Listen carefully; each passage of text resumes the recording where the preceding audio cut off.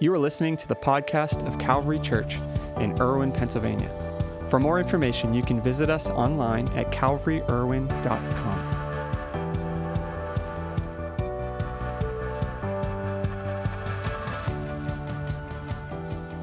So today, we've been going through this series this month, and we've called it Confessions of a Cynical Christian. And I hope you've really grown and been challenged to this. And we've been talking about these cynical perspectives we might have toward faith, toward Jesus, toward church. And today, we want to talk about one of those, which is that God is selfish. We've talked about how it's all fake a couple weeks ago, and last week we dove into the importance of looking at not just how we look at faith, but how we live it out. And today we're going to talk about how God is selfish. Now, when I was a kid, my grandfather, who's my dad's dad, he lived with us for a few years, and Pappy Pole is what we called him. And Pappy Pole was born in 1901, which is a long time ago. And when he lived with us, he was in his early 90s, so it was 1990, 1991, 1992, that time. And one of the things we did while he was living there, we had this thought, like, let's record his life, because he's lived through so much. So we didn't pull out like our MP3 player or our iPhone, because those didn't exist. We pulled out a cassette recorder. That tells you how long ago this was. And I was like 6 months old, probably, early 90s, something like that. Or maybe a little bit older than that. But we sat there with a cassette recorder and had him share kind of his life story. And when you think about it, all that he experienced was just remarkable. He reflected on all the advances he'd seen. It was fascinating to hear firsthand experience of the early use of electricity in the home, the introduction of automobiles, even the development of television. And when you really think about it, the last 100 years have been pretty amazing. Like the things that have happened, the advances that have taken place. Things that are really good, like the development of antibiotics or the internet, most thankfully, the widespread use of indoor plumbing. That's a good one. But then there are some other developments that have happened that are important to at least take note of, to recognize that have happened in our society. We live in a more divided world than we've ever lived. We live in an increasingly cynical world where we're cynical of so much. And we live in a world where there is really no place that is considered reverent anymore. So today we're not just here to be those old men reflecting on the good old days, though we were old enough to use cassette tapes, so it's starting to feel like that. I know. I remember how to rewind them with my pencil. Right. Yeah. And anyway, right. Won't go into that. Yeah. We weren't fancy enough to have like the auto rewind. No. That was for rich people. Yes. So we're not. Anyhow, we're not here to do that, but rather as we close the series this month that we've called Confessions of a Cynical Christian, we're looking at a cynical view that can be influenced by some of these shifts that's in our culture. That's more cynical. It's the idea that God is selfish. So, in other words, why should my reverence, respect, and especially adoration be demanded of me by God? From a cynical human perspective, it could seem incredibly selfish and the opposite of the humility that God demands from us. Many of the songs that we sing in church, churches like we sang this morning, churches all over the world are singing today, verses from Scripture that are being read in churches all over the world today. Many of those convey that God is supposed to be worthy of our worship, our attention, and our praise. And, maybe you've wondered something like this before. It's okay if you have. Why is God so obsessed with us singing songs about him? Do we have to do that? I've grown up in a church, so it's normal for me. And, for many of you, maybe you've been around church, so it's just kind of the normal church thing. But, if you're not used to a church environment, it can be a little weird, And after all, aren't Christians called to humility and selflessness? So why would God call us to be humble and to be selfless, but then he asks us to worship and adore him all the time? So it could seem a little backwards, like God's like an egomaniac looking for more attention and more accolades. even as a father, I don't like ask my kids to praise me all the time. I'm pretty sure they would get tired of that. As we were talking about this, it kind of made me think of a quote from a slightly wise boss who revolutionized the paper industry, Michael Scott, when he said, "Do I need to be liked? Absolutely not. I like to be liked. I enjoy being liked. I have to be liked, but it's not like this compulsive need to be liked, like my need to be praised." Does God have a compulsive need to be praised? And we read verses like in Psalm 29, "Ascribe to the Lord the glory due his name. Worship the Lord in the splendor of his holiness." And it makes you wonder what that's all about. Why should I sing about, let alone worship, an unseen creator that calls us to one thing? He calls us to humility, but then he seemingly demands the opposite for himself, worship and praise. So the question is God really that of self-absorbed and selfish that he demands that we worship him? Well, if you peruse kind of your way through the Bible, you'll see that we are consistently invited to praise him. In fact, every instance of the word hallelujah is an invitation to give him worship. Hallelujah is this Hebrew phrase that means praise Yahweh, and Yahweh is the sacred name for God. So what's the deal with this challenge to worship God? Well, first, worship is not unique to God or even to religion or our practice of religion.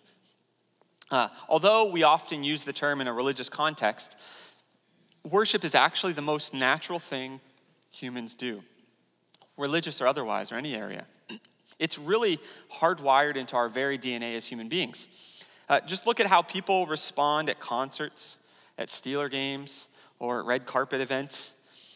People go to extraordinary lengths to celebrate those they admire, from cheering to chanting to clapping, like we do all of those things. From our bank accounts to our reputation, even our level of position or influence, these can all easily become objects of obsession for us. And in that case, we actually worship them. We worship these things. So when God asks us to worship, he isn't asking us to do something that is unnatural to us. Instead, he's asking us to redirect that focus onto him.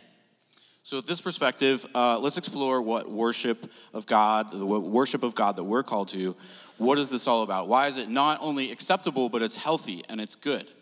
So one of the first things to look at is that the Bible doesn't simply state that God calls us to worship him, but it says that he is worthy of our worship, worthy of our praise, worthy of our adoration.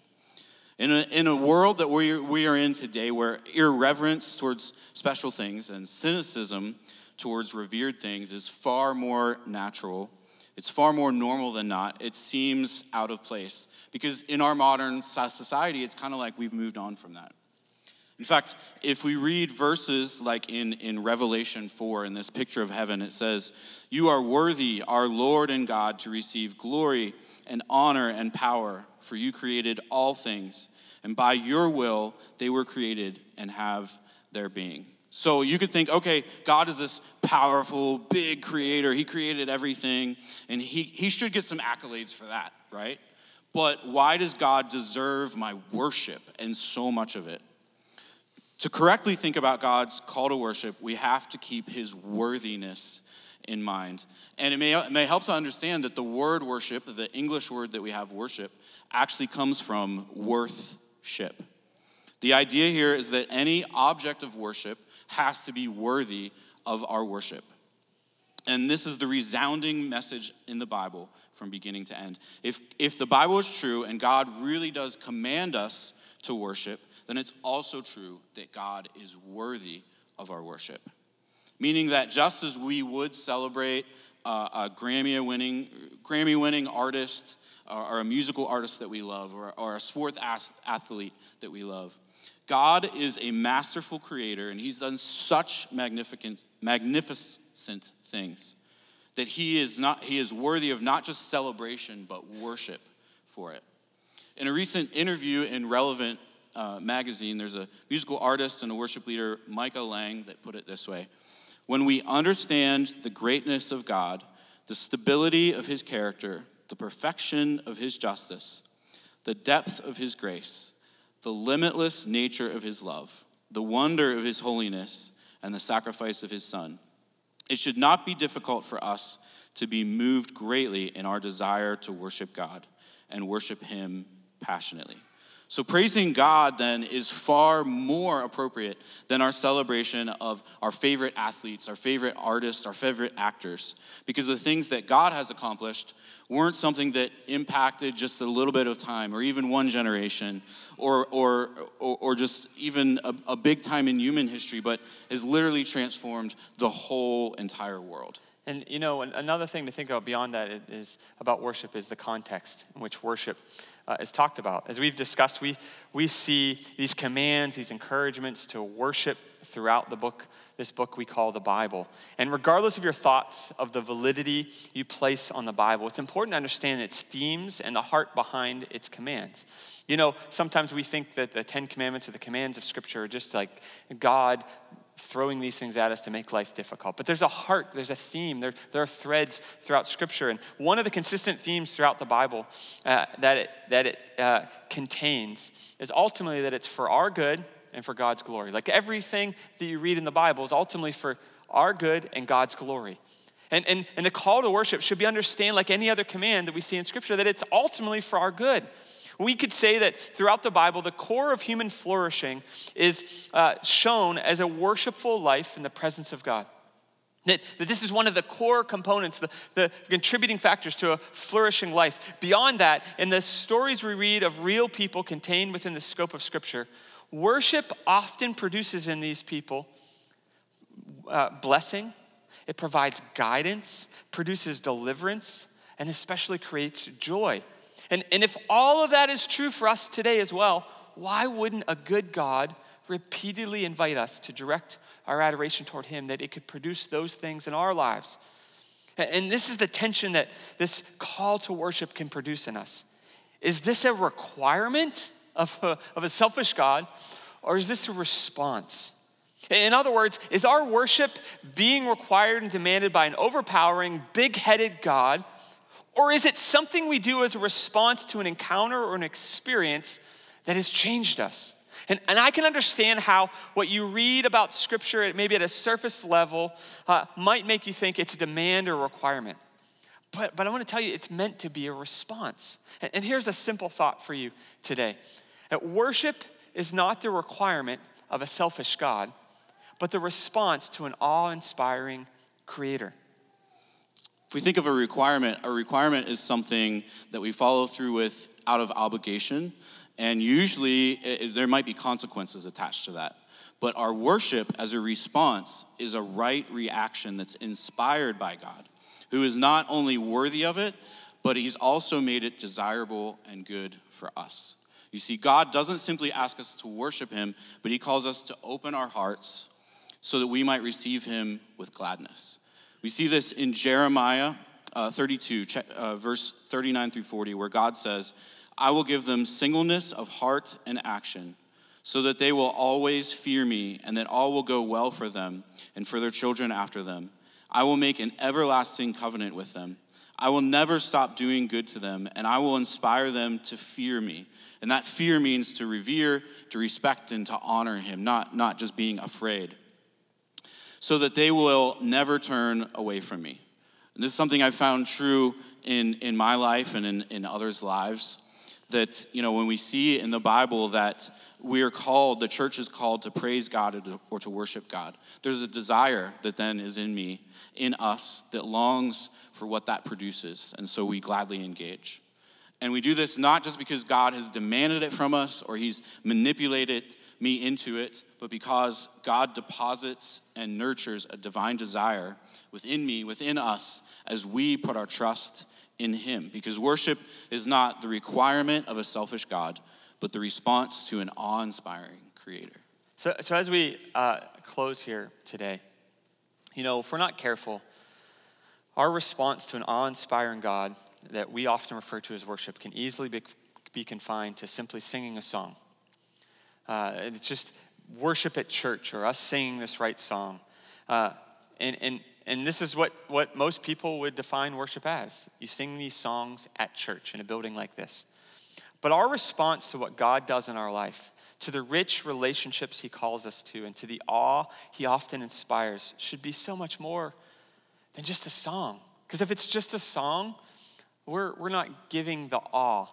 I don't know about you, but like me singing a song isn't that, incredible. There's a different kind of awe involved in that. It's more like an awe. You set yourself up for that I one. know, You were I know. asking for it. It's okay. If that's all it is, though, like, man, come on. But God calls us to more than that. In Paul's letter to the Roman church, in Romans chapter 12, verse 1, Paul, and if you've never read the book of Romans, Paul in the book of Romans is really laying out for the Roman church the gospel and all that he taught. Rome was one of the few places that most believe he never visited. Like the Roman church, he didn't start. Corinthians, Ephesians, Colossians, Thessalonians, all of those letters he wrote were to people that he was their spiritual father almost. He helped start those churches. Well, the church in Rome, he didn't help start. So the letter to the church in Rome that we know as the book of Romans, he's writing some really foundational things. And in Romans chapter 12, verse 1, he kind of lays out this idea of worship. To lay it out for us, but also for them, like this is why we worship and this is what worship is all about. In other words, why do we respond to an awe-inspiring creator? Why do we do that? And what does that even look like? And here's what he wrote. He said, therefore, I urge you, brothers and sisters, in view of God's mercy, to offer your bodies as a living sacrifice. Now, I want to pause there real quick because this might sound weird or odd. Like, are we supposed to like lay ourselves on an altar and set ourselves on fire, or what does that mean? You have to understand the context. This church, these believers were living in Rome. They were living in the Roman Empire, the center of the Roman Empire. And one of the practices of pagan religions at that time were human sacrifices. And that was not out of the ordinary. And he's saying, listen, you are to offer a human sacrifice. It's not your children, though, as would often be the case at that time. It's you. You are a living sacrifice. And you being a living, not a dead sacrifice, you being a living sacrifice is holy and pleasing to God. This is your true and proper worship. And our worship isn't confined to a building like this, and it isn't simply confined to the songs we sing. It is meant to be embodied with the life that we ultimately live. So I think the challenge on this side of heaven is moving from moments of awe, we do feel awe of God, to worship with our whole life. There's that verse that we read about Revelation where there's a picture of heaven and they're singing, worthy is God. I think the angels have a little advantage over us because they're in heaven in God's presence and they're feeling that awe and following it all the time. Responding to awe, as we're talking about, could sound like it's something that you just are following what you feel like doing all the time. And the challenge here on earth is we're not in God's presence right there in awe all the time. So how do we follow this? Is it just following the feeling? Is it that easy? It isn't always moving to our whole life. Because after all, awe, is a feeling that we have for many moments. I've experienced awe in many moments in my life that haven't necessarily changed it. Like one of the biggest ones I can think of was an experience I had when I was 17. I got to take this amazing trip. I went to Alaska with my grandparents, and my dad drove an RV from Seattle to Anchorage on the Alaskan highway. And this was with my grandparents, and it was a present for them paid for by my Aunt Kathy. And I got to go along too. And it was amazing because we were driving through the wilderness of Canada. And every time you'd look out the RV, you'd just be like, oh, wow. Because it's like the most beautiful snow-capped mountain you've ever seen. And then you look out and it's a glacier. And then you look out and it's the most beautiful sunset you've ever seen that lasts for 5 hours because of the way things are.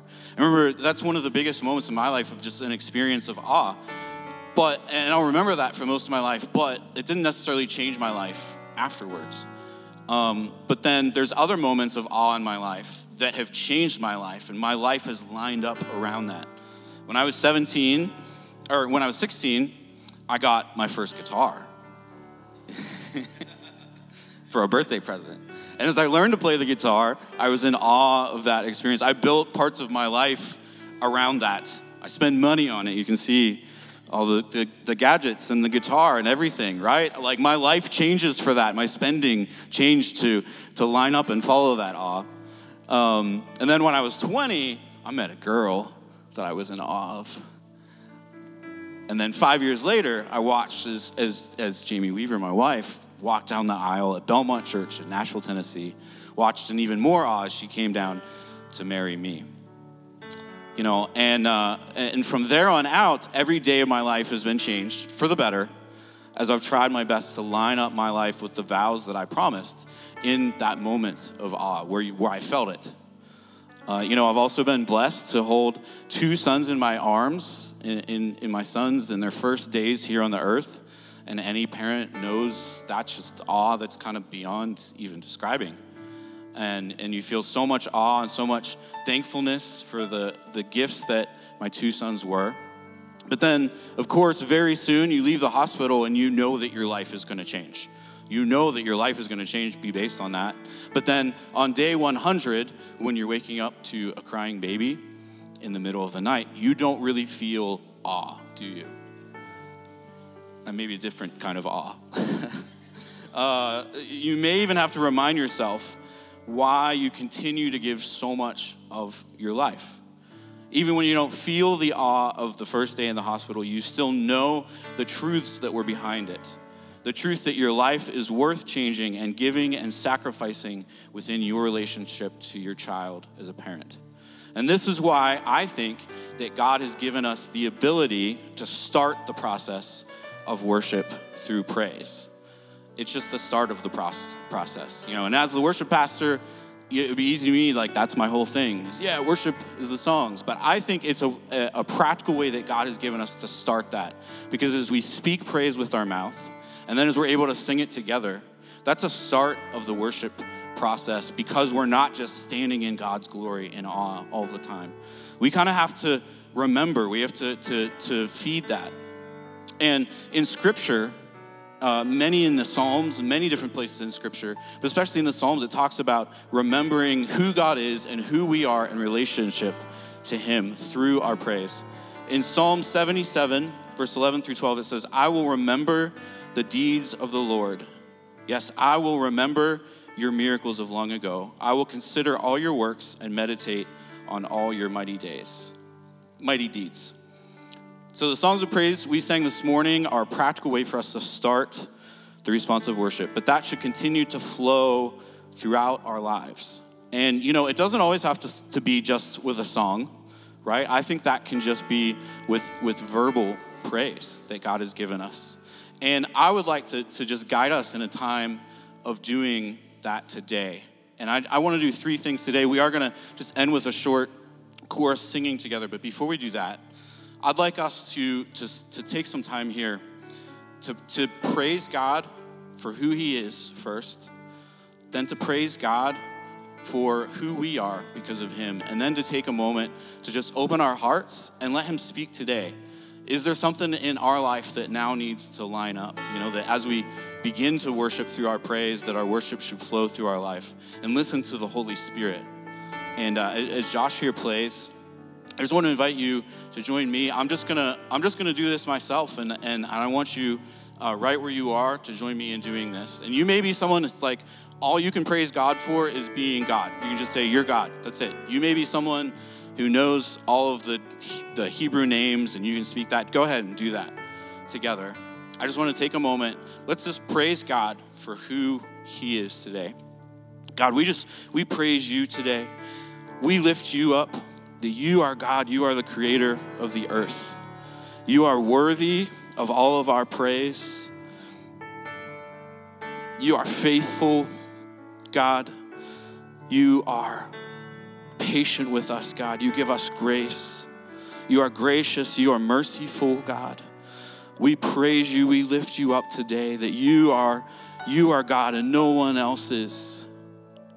You are worthy of all of our praise today. We just thank You, God, for how You love us. We praise You today, God.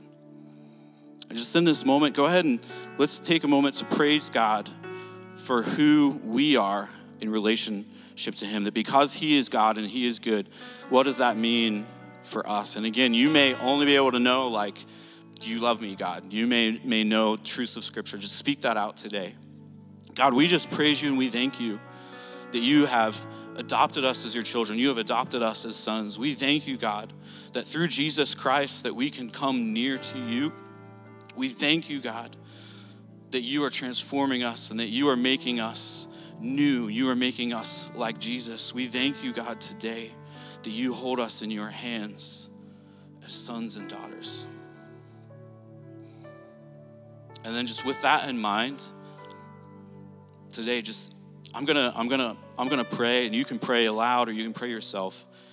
And just take a moment to listen to the Holy Spirit, that in light of that, is there something in your life that needs to line up as you leave today and you go to this week? To worship, so that your life would be worship. Father God, we offer our lives to you. We open up our hearts today that you would speak to us. We pray that you would speak to us of how we can live our lives in worship to you, not just with songs that we sing, but with the life that we live, God. We pray that you would speak to us today and through this week. God, that we would be willing to make changes in our lives, not out of fear, but out of trust of who you are, God. Lord, we pray that you would speak to us of how we can be the church together and worship you with our lives today.